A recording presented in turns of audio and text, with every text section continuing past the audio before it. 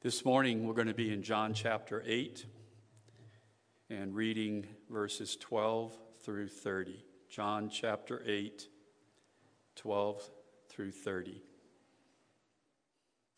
Again, Jesus spoke to them, saying, I am the I am the light of the world.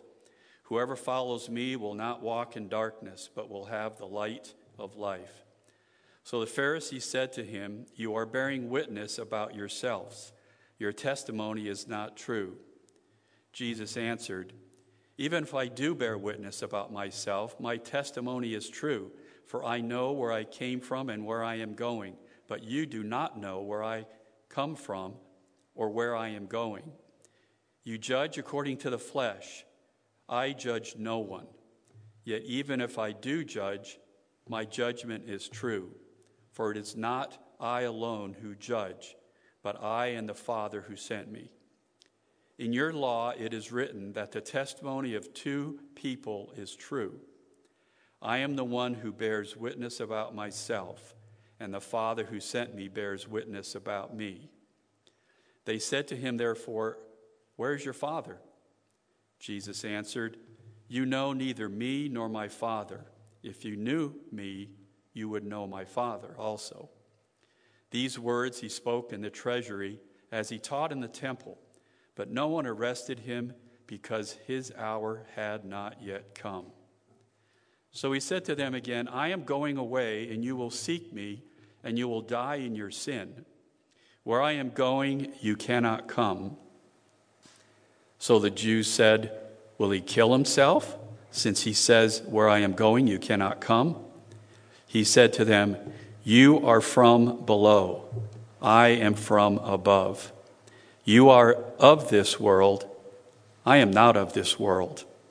I told you that you would die in your sins, for unless you believe that I am he, you will die in your sins. So they said to him, Who are you? Jesus said to them, Just what I have been telling you from the beginning. I have much to say about you and much to judge. But he who sent me is true, and I declare to the world what I have heard from him. They did not understand that he had been speaking to them about the Father. So Jesus said to them, When you have lifted up the Son of Man, then you will know that I am he, and that I do nothing on my own authority, but speak just as the Father taught me. And he who sent me is with me.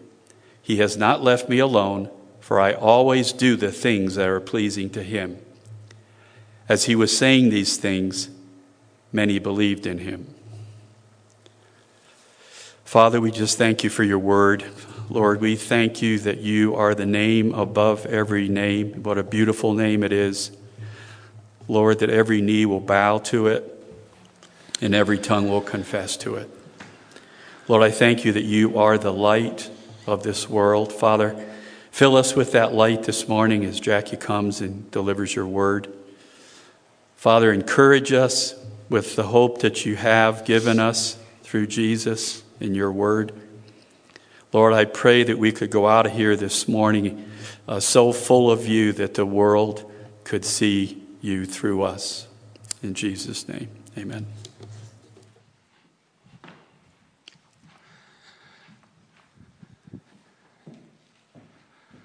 Well, good morning. It's good to be back. I feel post-COVID now, so I'm glad to have joined that community. As we get started this morning, just a quick announcement about men's study on Thursday night. We're going to need to meet here still for a couple weeks instead at my house because my son Joe has tested positive for COVID, so he's got, I'm guessing, somewhere around 10 to 14 days, and then we should be able to get things going again in that direction. So we'll meet here, fellas, working our way through the book of Hebrews. I look forward to gathering together with you at that time. We meet at 6:30, so if you can be here, that would be awesome. So this morning, we are looking at the sixth discourse and the second I am statement in the Gospel of John. You remember we talked about this. There are 7 discourses that Jesus makes to the public. Now we're going to see other discourses that are private, times where he's headed to the cross and he just is talking to the disciples. But it's the Gospel of John's built around 7 discourses, 7 miracles, 7 I am statements. John told us the purpose. Why have you brought these things together? So that you might know that Jesus is the Christ, the Son of God, and believing in him, you may have life in his name. So this is John's purpose. And it's funny because as we gather together and as we continue our study and we as a church, not just Calvary Chapel Buell, but the church globally, struggles with how are we supposed to navigate the times that we're in. I think it's funny that everybody who reads a Facebook post or watches a YouTube video became a doctor or an authority. And everybody, all I know is when I look at the world, nobody knows what's going on. Just so you know. And you can write me the nasty gram later. It's okay. I'll read it. Nobody knows what's going on. As we clamor to develop a shot that people can take to try to give them immunity, the best time we've ever created, what's the word? A vaccine is 5 years. So that's the best time we've ever made in history, historically. So you don't even have 1 year down. So, but we look at all of these things and all the things that are going on in the world and all this stuff, and I'm not going to get sidetracked, but I just want you to understand all that stuff is out there. And it's a tool of the enemy to divide his people. We've polarized politically. We always do it during a political time. We polarize by pro-mask or anti-mask. We polarize by get together, don't get together. We polarize in all these areas. And that is precisely the things that God doesn't want his people to do, to polarize on all these things. He did give us a job, right? It wasn't to become an expert on diseases or worry or concern. He gives a job, right? Go into all the world, make disciples of who? Every nation, right? Teaching them about what? The things Jesus taught us, right? The things that Jesus said. Baptizing in the name of the Father, Son, and the Holy Spirit. And lo, what did Jesus say? I'm with you how long? Always, even into the end of the age, right? So we have our marching orders and we are struggling. We believers are struggling with how do we accomplish that today? How do we accomplish those things? And it does not necessitate that we are all gathered in one room. We can be some here and some at home, and we're thankful for the opportunity to be able to reach out online and take care of those things. But we need to be thinking corporately as believers, how are we going to accomplish that? We should be thinking as much about that as how are we going to accomplish electing our favorite president as president. I would say we should be thinking about that more. How are we going to share the gospel? Listen to how Jesus did it. Jesus is there at the Feast of Tabernacles. We're still during the Feast of Tabernacles in John chapter 8. And every evening in the celebration of the Feast of Tabernacles, they would light these giant menorahs in the court of the women, which is also called the treasury. So the court is divided into 1, 2, 3, 4. I think we say 4 parts. Gentiles, women, men separated from priests. So you have all these different ways in which people are separated. Jesus goes into the treasury. That's the biggest area, the area where the majority of people are going to be able to be. He comes into that spot, and as they've lit the menorah, right, and he has it the backdrop, whether it's probably in the daytime, so the menorah has probably been put out, And Jesus is going to stand before these menorah, these giant lampstands in the middle of the court of the treasury, and he is going to say, I am the light of the world. He is the lens through which we can understand our world.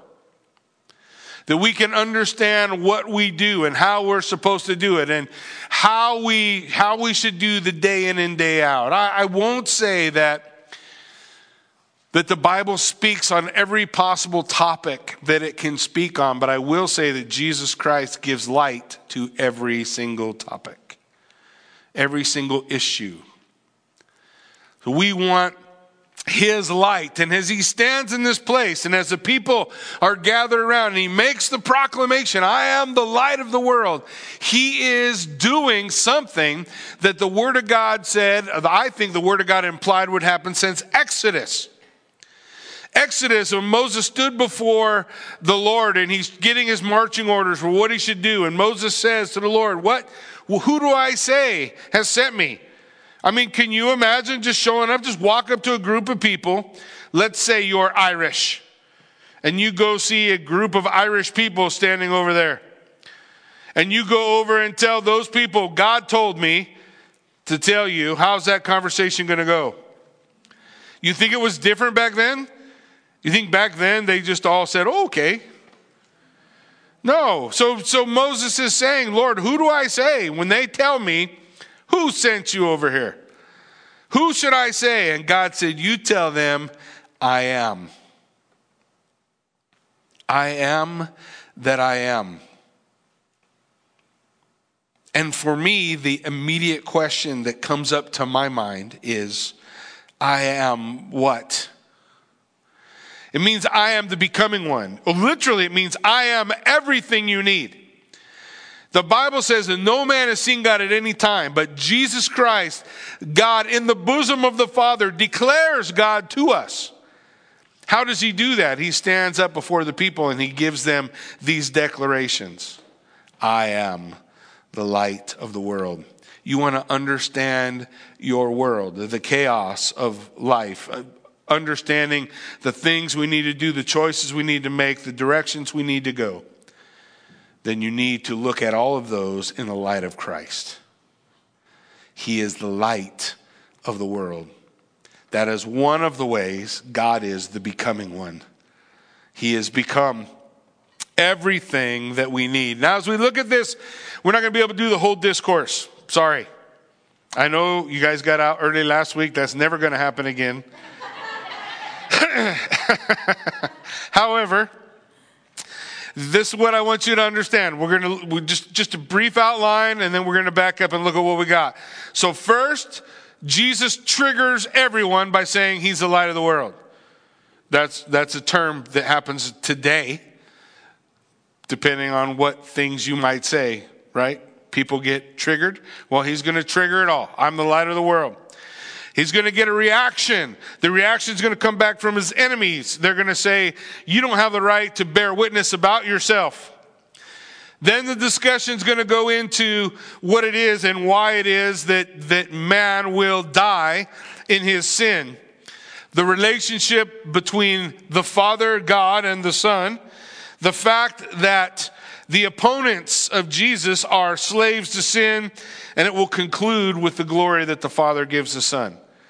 Now, we're going all the way through 59. We're not making that, obviously, we didn't read that far today. We're not going that far. That's the whole discourse on I am the light of the world. And John chapter 8 is one of the greatest chapters in the Gospel of John. Very strong chapter in terms of focusing on the deity of Christ. So Jesus began and he said, I am the light of the world. Whoever follows me will not walk in darkness, but have the light of life. The world is darkness. The Bible will declare that you and I are darkness apart from Christ. The Word of God will declare in 1 John 5:19 that we know we are from God and the whole world lies under the power of the evil one. How much of the world? Is that all of it? All of it. The whole world is darkness. Over and over and over again in the Bible, in the Old Testament and in the New, you have this challenge from God, the Father, challenging his people, Israel in the Old Testament, to be a light where? To the Gentiles, to the world, right? The word for Gentile means the nations, the goyim, everybody else. Be a light. What is the thing that Jesus has commanded us to do? Go into all the world and make disciples, or be a light, right? Be a light to who? The goyim, the nations. Has the message changed? Has the desire of God changed? No. The empowerment, the ability to succeed at what God is asking us to do, I think, is greater in our day than any other day. We have the power of the Holy Spirit who can come upon us and empower us for service to do the things God wants us to do. So as we look, Jesus is saying, look, the world is in darkness. When he stands up and says, I am the light of the world is in darkness. He's making proclamation. Isaiah 9:2, looking at the Messiah, says this: the people who walked in darkness have seen a great light. Those who dwelt in the land of deep darkness, on them the light has shone. This is a prophetic scripture pointing to and looking to the beauty of who Christ is. He is the light of the world. The world has seen a great light. Here's the problem. The world doesn't think it's dark. The world doesn't think they're in darkness. The world doesn't think that these things are real. So when Jesus stands up and says, I am the light of the world, it confuses the world, because the world's like, it's pretty bright out here right now. I see fine. We just put the candles out. But what Jesus is saying is he is the lens through which our world will make sense. He is the lens through which our purpose will come. He is the lens through which we will understand what we are to do. He is the promised Messiah. And when we look at the Old Testament scripture that talks about the Messiah, you know how it described him? A light. Going where? To the goyim, the Gentiles, or to the nations. Isaiah 42:6, I am the Lord. I have called you. This is Yahweh, the Father, speaking to the Son. I have called you in righteousness. I will take you by the hand and keep you. I will give you as a promise for the people, a light to the nations. Isaiah 49:6, he says, is it too light a thing that you should be my servant, to raise up the tribes of Jacob, to bring back the preserved of Israel? I will make you as a light to the nations, that my salvation may reach unto the ends of the earth. Jesus, when he stands up and declares himself to be the light, he's saying, I'm the Messiah. People say, well, did Jesus ever really say that? Yeah, you guys remember. You were with us when we did John 4. John 4:25, the woman said, I know when Messiah comes, the one who is called the Christ, when he comes, he'll tell us all things. Jesus said to her, I who am speaking to you am he. That's Bible speak for, yes, Jesus said, I am the Messiah. I'm the light to the Gentiles.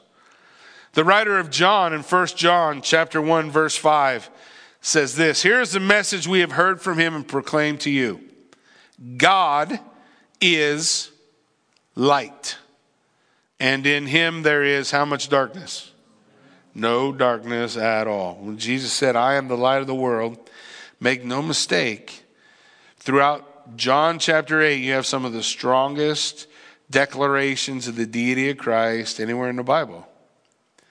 I am the light of the world. He's declaring himself to be Yahweh. He is declaring himself to be Messiah. He's declaring himself to be the one that gives understanding to the world. Now, the results, when we follow him, what happens? What does he tell us? I am the light of the world, and he who comes to me will what? Shall not walk in darkness. Shall not walk in darkness. Colossians 1, just prior to the one that Corey shared this morning in worship, Colossians 1, 13 and 14. He has delivered us from the domain of darkness and transferred us to the kingdom of his beloved Son, in whom we have redemption, the forgiveness of sins. Translates us from darkness to light. 1 John 1, 6 and 7 says this, if we say we have fellowship with him while we walk in darkness, we lie. Because in God is light, and in him there's how much darkness? No darkness. There's no darkness. He says we lie and do not practice the truth. But if we walk in the light, as he is in the light, we have fellowship with one another. And the blood of Jesus, his son, cleanses us from all sin. He said, if you follow me, you will not walk in darkness, and you will have the light of life. Throughout Scripture, we have this concept that God teaches that he is life. And when we look at sin and those things that miss the mark of God, they're all associated with death. This is the dividing line, life and death. There is life in Christ. John 1:4 said this, in him was life, and the life was the light of men. What draws people? The life, the light of Christ. John 1:9 says, the true light, which gives light to everyone, has come or was coming into the world. Jesus Christ, that perfect light. So Jesus makes this declaration, immediately triggers them up. So the Pharisees say to him, you are bearing witness about yourself. Your testimony is not true. Now I want to try to give you some understanding on this. The word here in Greek means true. That's why it's translated true. But the sentence makes more sense for our understanding if you say lawful. His statement, whether his statement is true or not, has nothing to do with how many people witness it. If you have no witnesses to a murder and somebody murdered somebody, it's true that they murdered somebody even though there's no witnesses, right? You just can't prove it. Lawful. They're saying, look, you're the only one making this declaration. This is not lawful. You're not a reliable witness. Solo witness is not a reliable witness. Jesus has had this discussion already. John chapter 5, verse 31. If I alone bear witness about myself, my testimony is not true. It's not lawful. It's not acceptable. You won't accept it if I'm the only one who is saying it. We still do that today, don't we?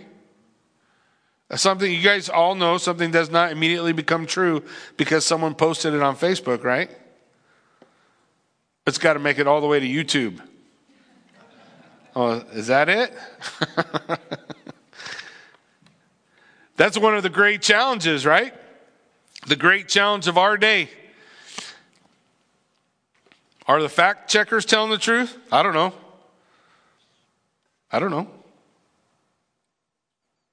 Where do we find truth? What does the Bible teach us? Jesus said, I am the way, and the life. He is the light of the world. You want to understand what's going on? You bring all things into submission or subjection to Christ. And that's how you'll know what's true. We will look at it all in the light of Christ. We line all things up with the word of Christ. We stay focused on that. Proverbs 27:2 says, let another praise you, not your own mouth, a stranger, not your own lips. The idea of someone else bearing witness. Now, Jesus has said there are three that bear witness to him. Himself, the Father. We understand the words of the Father. The Bible told us in John chapter 6, we went over it, John chapter 6, 45, somewhere around there, that the Father spoke to us through the prophets. They have the prophets written down on the Word of God. You go to the prophets, you read what the Father said. That bears witness to the Son. The Son bears witness, and then he says, the things I do bear witness. There are the three witnesses. That's what Jesus is saying. But they don't accept any of that. So the Pharisees find themselves provoked against Jesus. And again, the idea of witness is not new. Jesus has already claimed in John chapter 5 that the Father is his witness, that his acts, the deeds he does, bear witness to who he is, right? You got a lot of guys walking around cleansing lepers? No? Healing the sick? We have a lot of people today who bear the title healer, right? People who have giant billboards. I've told this story before. I have an uncle who died of AIDS, who was a hyper-Pentecostal believer. And he went to these healing crusades to wait in line to say, look, I don't want to come up. I'm not trying to make a show. I just want you to pray for me.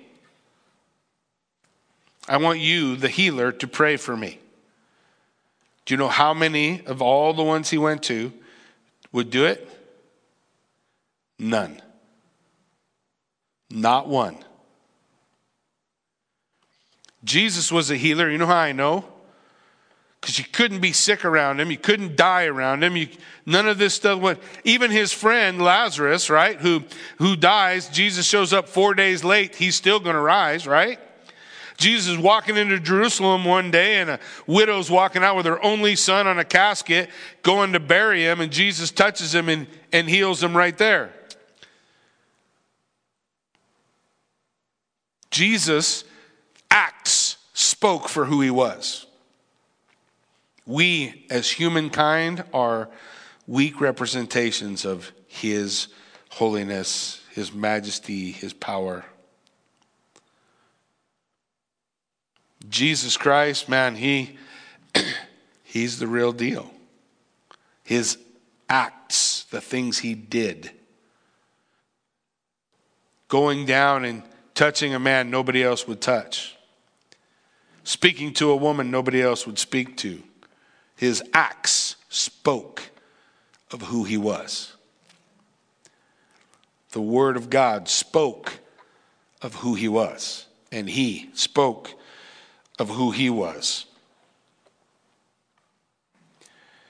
So Jesus answered them in verse 14, even if I do bear witness about myself, my testimony is true, for I know where I came from and where I'm going.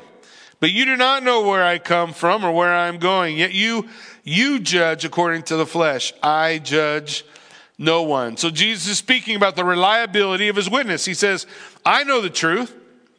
They were suppressing the truth. They're the definition of Romans 1, 18 through 23. Romans 1, 18 through 23 basically states that everyone knows God. God has shown himself to everyone. They are without excuse. All men suppress the truth in unrighteousness.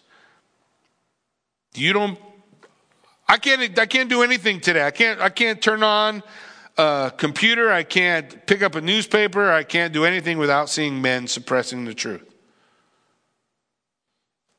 If I was to say one characteristic of mankind that man is really good at, he is really good at suppressing the truth. The Bible says that's why man is condemned. They suppress the truth of God.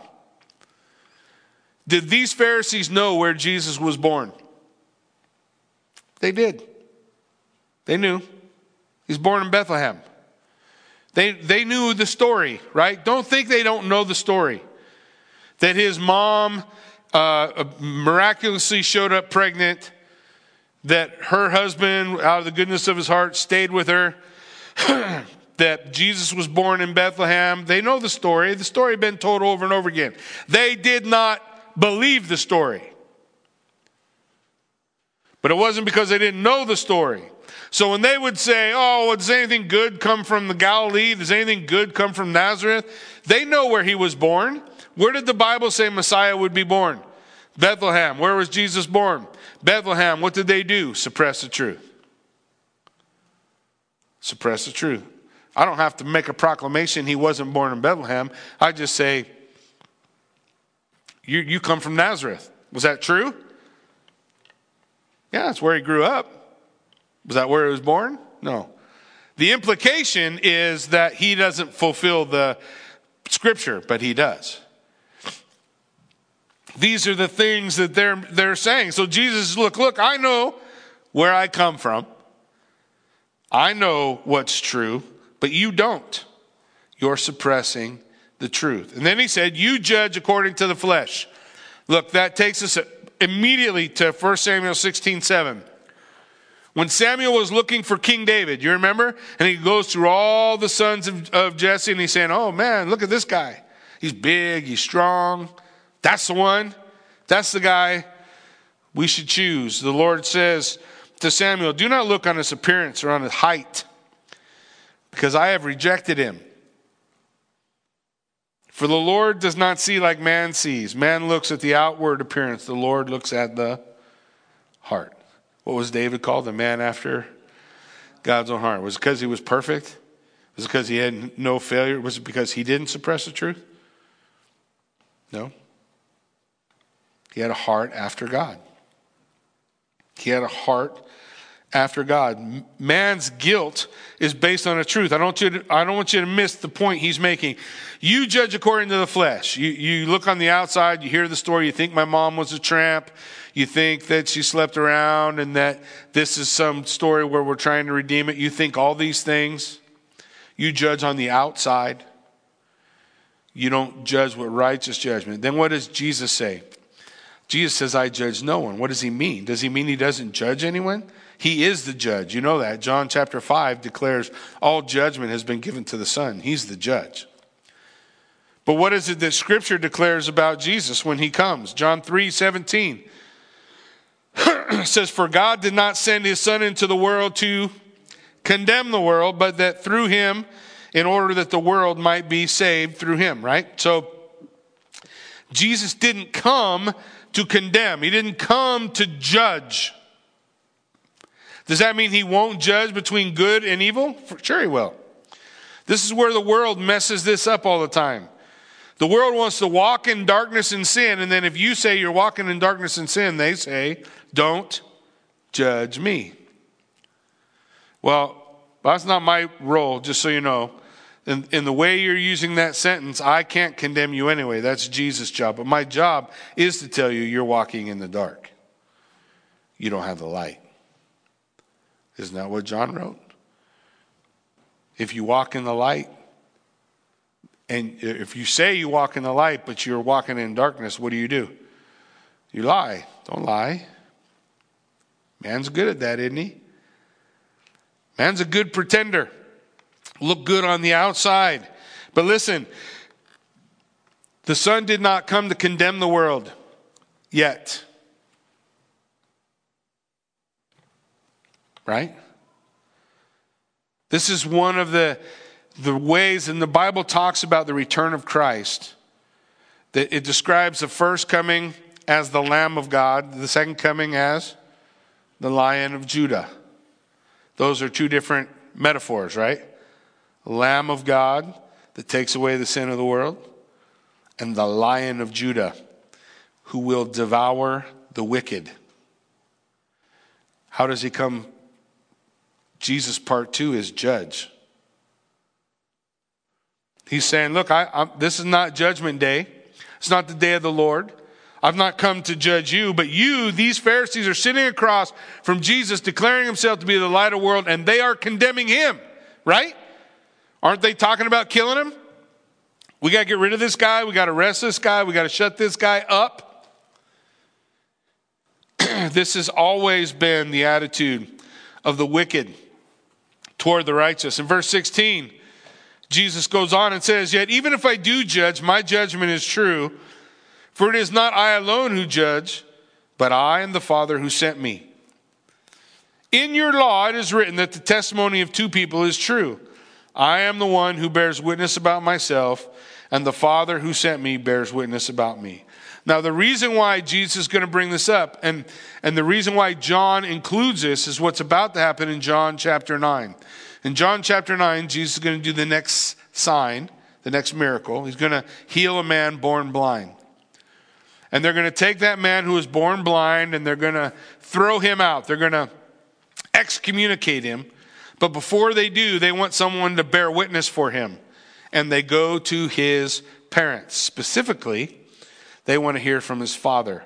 For the number one witness for anyone in court would have been your father. If your father spoke for you, that carried a lot of weight. And that's what Jesus is saying to them. My Father has bore witness. He told them, you search the scriptures Daily. As you look at them and you say, in the word that we search, we will find life. And Jesus says, don't you understand? Those are the Father's words about me. It is they, the scripture, that testify about me. You memorize them. They could quote to you the first 5 books of the Bible. I can't quote any book of the Bible. I went to a pastor's conference one time. Don McClure was there. He was sharing. Don McClure, I don't know if you guys know him or not, but he's severely dyslexic, I think. But he quoted the book of Ephesians. That was his message. He just quoted. He didn't make no comments. He just quoted the book of Ephesians. And at some point, you're sitting there and you're listening to him and you go, I'm pretty sure he's just quoting Ephesians to us. And you open up your Bible and follow along. There he goes. These guys had memorized the first 5 books. Genesis, Exodus, Leviticus, Numbers, Deuteronomy. Have you read the first 5 books? There's a fair amount of genealogy in their names I can't even pronounce, right? These guys memorized, but they couldn't see Christ there. Because it was all for the accolades of man. That's what John chapter 6 said. It was all for the praise of man, not for the praise of God. So they never saw.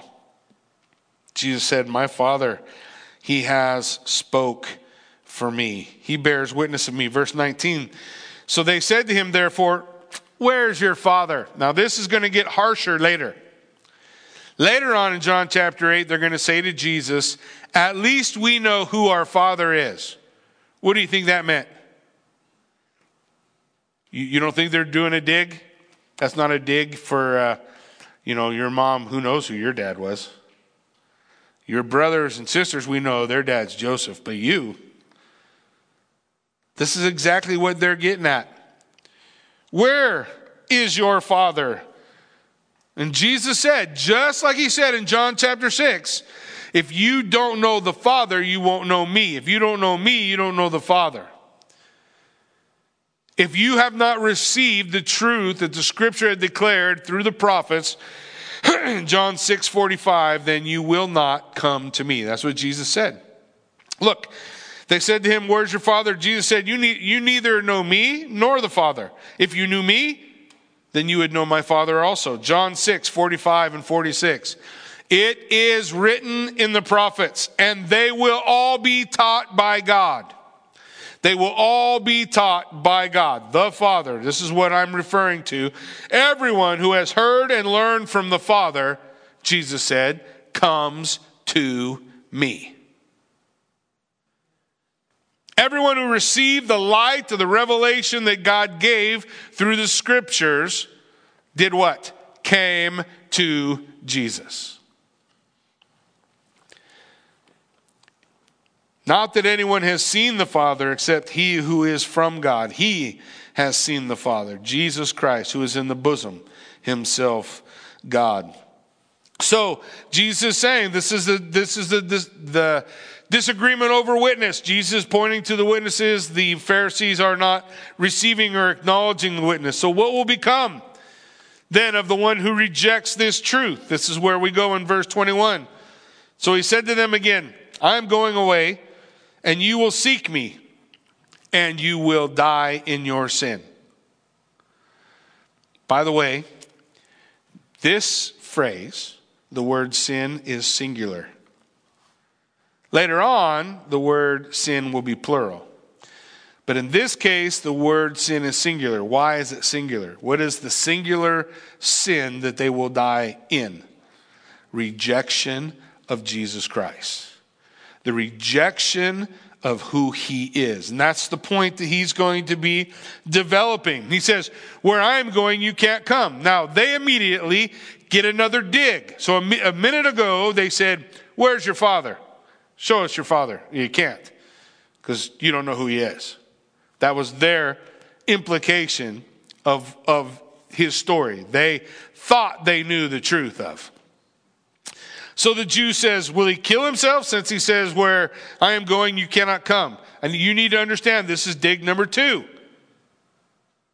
Well, the only way that where you're going we can't come is if you go to hell. That's what they're saying. Because we're not going to hell. We're the most righteous. We're the most righteous group. The Pharisees, we're the guys everybody looks at and says, we know they're going to heaven. So they say, was he going to kill himself then? Because the only way for him to go where we can't come is if he goes to hell. This is the argument that they're making. Is he going to kill himself? He said to them. So then Jesus says, no, friend, you are from below. I am from above. Now in chapter 8, Jesus is going to say that they are of their father, just like he is of his father. And he's going to make declaration, you are like your father, the devil. That's what he's going to tell them. You will reflect the one you serve. And so, all the time, I've had numerous conversations with people who say, Jackie, well, how do you defend church history and all the things they've done? And just because somebody puts a thing outside a door that says church doesn't mean they're the church. Just because someone makes proclamation that they're doing God's work doesn't mean they're doing God's work. How do you know if somebody's doing God's work? You look at the testimony of the Father. Are they following the testimony of the Father? Does their life line up with what the Word of God declares?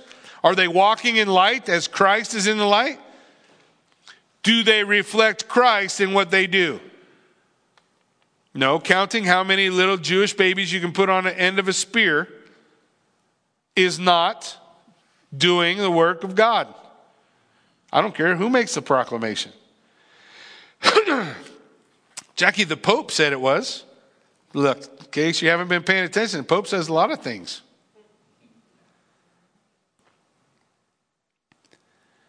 The Word of God doesn't always line up with. Right? We want to know the truth. We hold fast to the truth. Jesus says, you are from below. You reflect the God you serve. You reflect the God you serve. This is why it is so vital for God's people to understand what God said he wants from you. Because you will reflect the God you think he is. So what does God say of you, for you? What does God want from you? He says, I want you to be faithful to me, and I want you to know me. Do you know him? You don't know him by watching YouTube. You don't know him by watching a sermon. You don't know him unless you personally are engaging with him in his word to know him. And you're engaging in his word to know him amidst other men/women who are engaging in his word to know him. So that we ground one another, so that we grow in our understanding of who God is, so that we, by our behaviors, would rightly reflect the God who is, not the God we think is. Those are not always the same person. If I had a nickel for every time somebody told me, my God would never do that, you better be sure. The way you're sure is to know him. And the way you know him is through his word. Studying to show yourself approved, the workman of God, rightly dividing the word of truth. Coming to know the Lord. Look, Jesus says, you're going to seek me, but you're not going to find me. You will die in your sin. Jesus is a dividing point. This is why Jesus is the essential. One of the things we're doing on the Bearded Biker Bible Man thing that I do is, by the way, you don't have to be bearded or a biker to watch that. But we're doing a series on the essentials of the faith. What are the essentials of Christianity? And one of the essentials of Christianity is, who is Jesus? If you have the wrong Jesus, you're not saved. Jesus is saying to them, you don't acknowledge who I am. You will die in your sin. You better know who Jesus is. You better know who he is. Jesus saying, John 8:24, let's just get to it. I told you that you would die in your sin, for unless you believe that ego eimi, that I am, you will die in your sin. In your Bible, the word he should be in italics, because the word he is not present in the text, nor was it present in the text in verse 21. It's given by translators to clarify. When Jesus stands before them and he says to them, unless you believe that I am, you will die in your sin, he is saying three things, and he is saying all three of them. The three things he is saying, unless you believe that I am what I say, the light of the world, you will die in your sin. That's one. Unless you believe that I am he, the Mashiach Nagid, the Messiah, you will die in your sin. That's two. Unless you believe that I am Yahweh, you will die in your sin. That's three. All three of those statements come out of the phrase, unless you believe ego eimi, I am. I am is the divine name. Unless you believe I am what I have been saying I am. Unless you believe I am Mashiach, Messiah, the promised one, the Lamb of God that has come to take away the sin of the world, you will die in your sin. In Isaiah 43:10, the prophet wrote this, you are my witnesses, declares the Lord, and my servant whom I have chosen, that you may know and believe and understand I am. That's what it says in Isaiah 43:10. That you would know and understand that I am he. Before me no God was formed, nor shall there be after me. Jesus making the same proclamation in John chapter 8. And trust me, you aren't going to be able to miss it because it keeps coming. In this chapter, this proclamation is going to keep coming. He's going to keep saying, he's going to keep emphasizing that he is God in the flesh, which was proclaimed to us in John chapter 1. In the beginning was the Word was with God, face to face. The Word was with God, face to face. And the Word was God, theos. Jesus' declaration of deity. Unless you believe that I am, you will die in your sin. Unless you believe I am the light of the world, which is a proclamation of deity. Unless you believe that I am Messiah, which is a proclamation of deity. Unless you believe that I am eternal God, you will die in your sin. You better know who Jesus is. The word Jesus people throw around in a lot of ways, don't they? They like to use that word as a curse word. There's a lot of people who worship and serve Jesus who have no idea who Jesus is. Unless you know who he is, you will die in your sin. That's what he was declaring to the most religious men at their time, standing in front of the ones that all the people would have said are the most righteous. Jesus will say, unless your righteousness exceeds the righteousness of the Pharisees, you will die in your sin. How is it our righteousness exceeds the righteousness of the Pharisees? Because you need to be clothed in his righteousness, not in your own. So they say to him, who are you? So they are understanding what he's saying. Who are you? Jesus said, just what I've been telling you from the beginning. This is how I hear this. They're like, who are you? Jesus is like, why won't you listen to the words that are coming out of my mouth? He is saying it over and over again. Just what I told you from the beginning. He says, I have much to say about you and much to judge. He looks at them and he's like, look, you guys are sitting in the back room having meetings about killing me, and I know it. I have much to say about you, but that's not what I'm here for. Jesus is saying, I'm not here to condemn you. I'm not here to judge you. But he will say to Pilate, and he will say to the high priests, that he will be their judge on the day that they're crucifying him. You will see the Son of Man in glory, sitting on the throne. That's the Son of Man in glory. His Father's throne in heaven. You'll see me. You'll stand before me. But he says, this is not what I came to do. I didn't come for this. I didn't come for all of these things. I came because the Father who sent me, he who sent me is true, and I declare to the world that I have heard from him. I am here to do my Father's will. Isn't that the proclamation he's going to make in the Garden of Gethsemane? In Gethsemane, isn't he going to make the declaration, nevertheless, not what I will, but what the Father will? Isn't he going to say over and over again, I'm just here to do what my Father has sent me to do, to accomplish the purpose that my Father has sent me to accomplish? Doesn't mean he's in disagreement. He's saying we have distinct wills. The will of the Son and the will of the Father are distinct, but they're not in opposition. So he's saying, I'm here to do the Father's will. I'm going to accomplish the Father's will. I'm here to tell you, what is the message that Jesus has been preaching up to this point? Repent and believe. That is what he preached from the moment he left John the Baptist.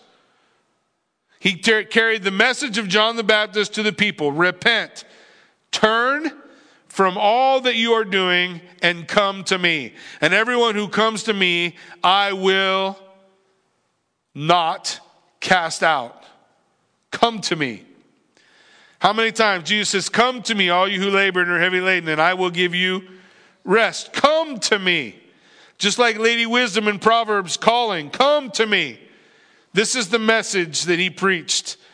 Repent and believe. But they did not understand that he had been speaking to them about the Father. They don't understand. They don't understand because the Word of God was a method to be praised by men for them, not a way to know God.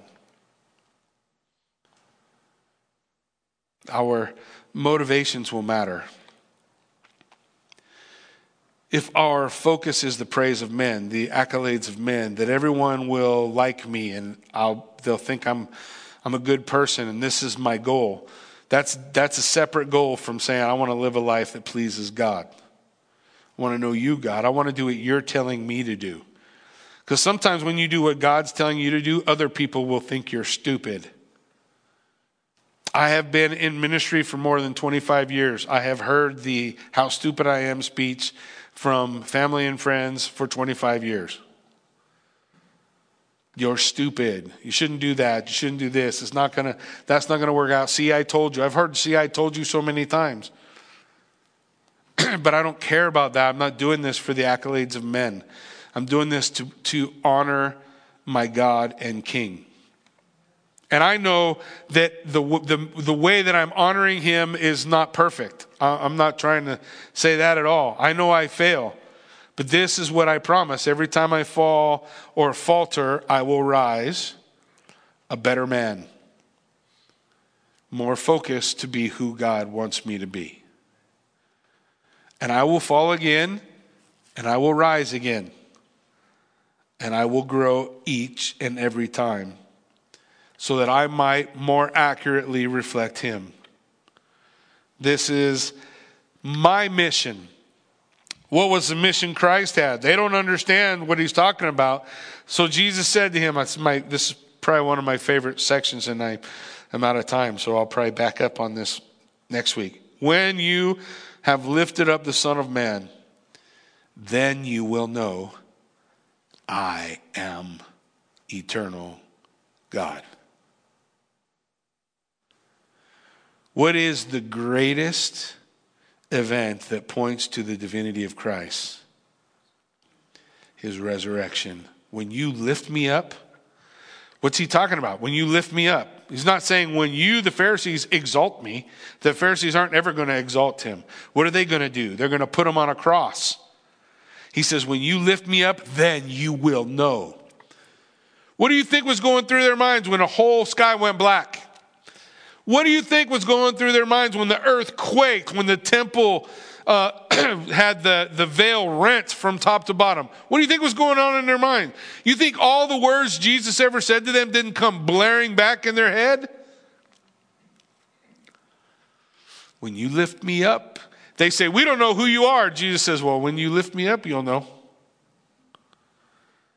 They're going to nail him to the cross. Pharisees standing around, sticking out their tongue, doing all whatever rude gestures they had back in those days. They're going to do all these things to him, and Jesus is going to say, Father, forgive them, for they know not what they do. When you lift me up, you'll know who I am. If you are the Son of God, come down from that cross. And Jesus, he would say by his actions, because I am the Son of God, I won't come down. Because this is the purpose for which I have come. Jesus came to be lifted up. Jesus was born to die. The people were not going to receive him. They were going to reject him. Prophets had spoken of it long before. Isaiah 53 says that it pleased the Father to smite the Son. Why? Why does it please the Father to do that? Because that is how he is going to accomplish salvation to all who will come to the Son. That's how it's going to be done. So Jesus said, this is what I came for. You guys all accepting what I do, that's not why I'm here. I'm here to do the work of the Father. I'm here to die on the cross. I'm here to give my life a ransom for whosoever will, for all who will call, for those who will come. For those who will come. What was his mission? To be lifted up. And then you will know, ego eimi, that I am, and I do nothing on my own authority, but speak just as the Father taught me. What was his motive? And he who sent me is with me. He has not left me alone, for I always do the things that please him. Jesus saying, my motive is to honor my Father. Interesting, isn't that a commandment? To honor your mother and father, right? Does it surprise us that the Son of God would walk in that? I'm here to honor my Father. I'm here to honor him. I'm here to fulfill his purpose. I'm here to accomplish his work. The agent through which it will all be done. Jesus is expressing, and the Father is always with me. Look, the Father's presence is always here. Except for a moment, right? Is there a moment? There's something that happens. Eloi, Eloi, lama sabachthani. My God, why have you forsaken me? Which is a quote, direct quote from Psalm 22. Am I right? 22 is what's in my head. You guys look, you'll know. My God,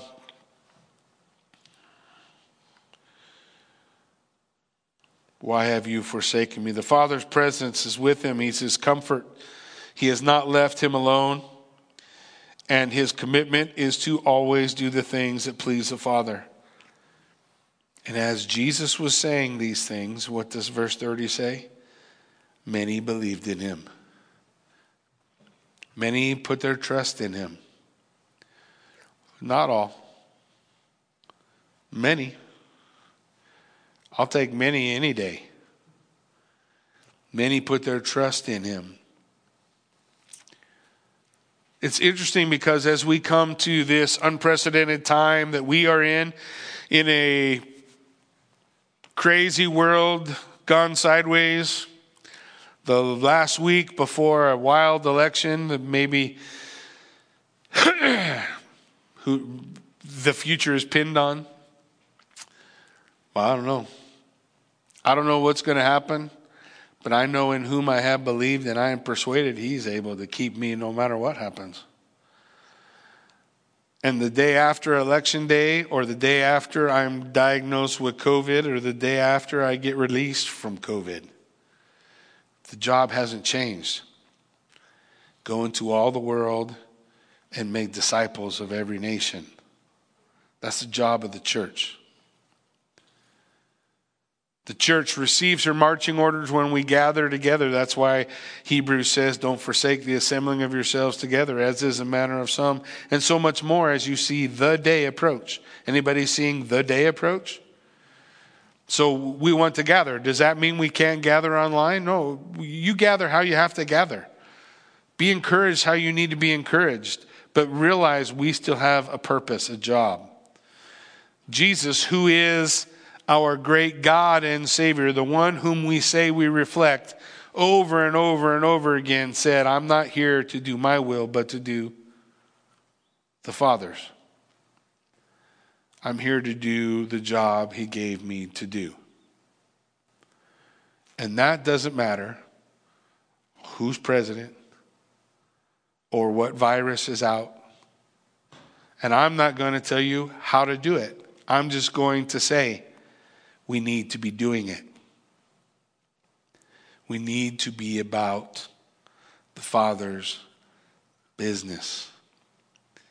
We need to be reflecting the attitude of the Son rightly.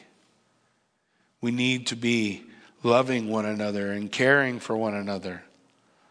We need to be united and not divided, because the Lord is not divided.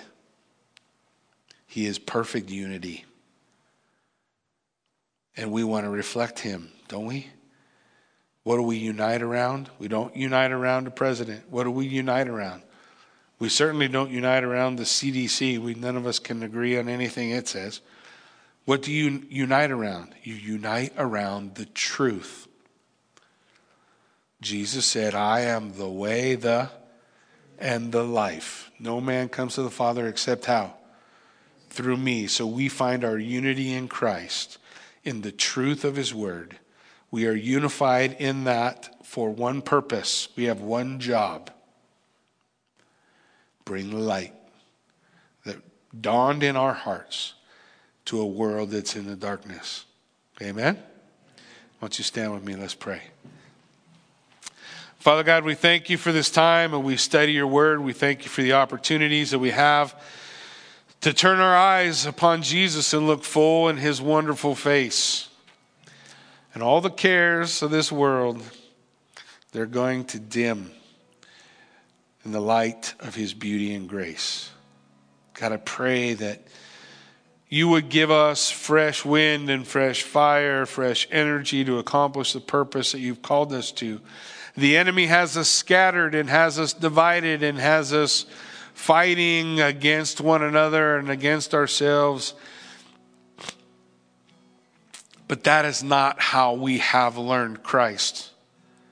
Christ unifies. Christ brings us together. Christ gets us focused. The day will come when nobody will ever talk about mask or no mask again. The day will come when people aren't going to talk about this virus. It'll be another virus. The day will come when things in this earth are going to change. But all men everywhere walking in the darkness need to see the light.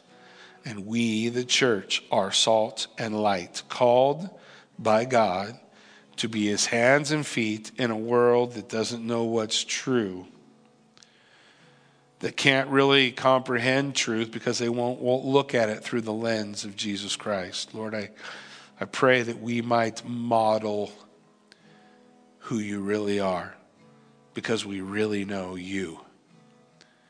And we know you accurately through your word. We know you accurately through your deeds and by the power of your Holy Spirit working in us. May we rightly reflect you.